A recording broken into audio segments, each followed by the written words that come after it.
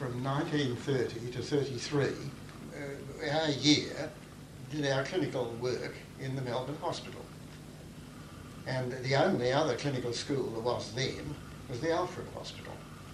St Vincent's didn't have one, as far as I don't think they did. Certainly there wasn't any Prince Henry's, and there wasn't.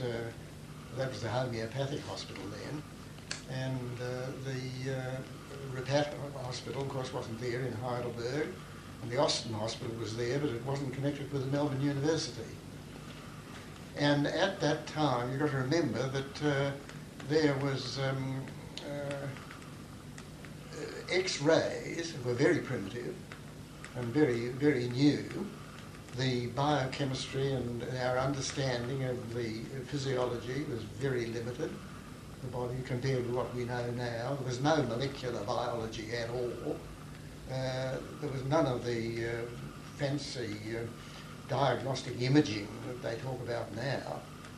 And we were still taught in our medical course how to make pills, because if you went up to the country and make mixtures, we were taught the old apothecaries job after the fashion of the English apothecaries, so that pills were, instead of us rolling out pills, because in the country the doctors literally had to do that. And so that things were very different. Also at that time, all the visiting doctors, that is all the specialists, the important people, medical people in the hospital, were honorary, and by honorary I mean honorary. They didn't get paid one halfpenny, and not even any expenses of travel to get there or anything. They were honorary. And we, as residents, were looked upon as apprentices, quite rightly. This is after we'd finished our medical course, and only the top ones, of course, got back onto their own hospital, like the Melbourne, and as what were called junior residents. And I don't know if you know, but our pay then, ours I think was the first year in which our pay, which they didn't call pay, they called it an honorarium, was raised from £50 a year to 70. Goodness. But of course we got free board, lodging, and we were well looked after. If you wanted to be a specialist, I want to be somewhere near the top, whatever I did.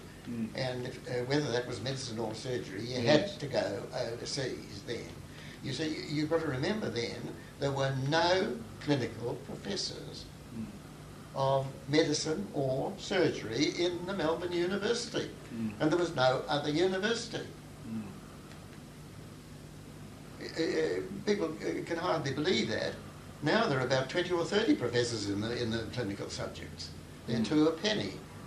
We had none.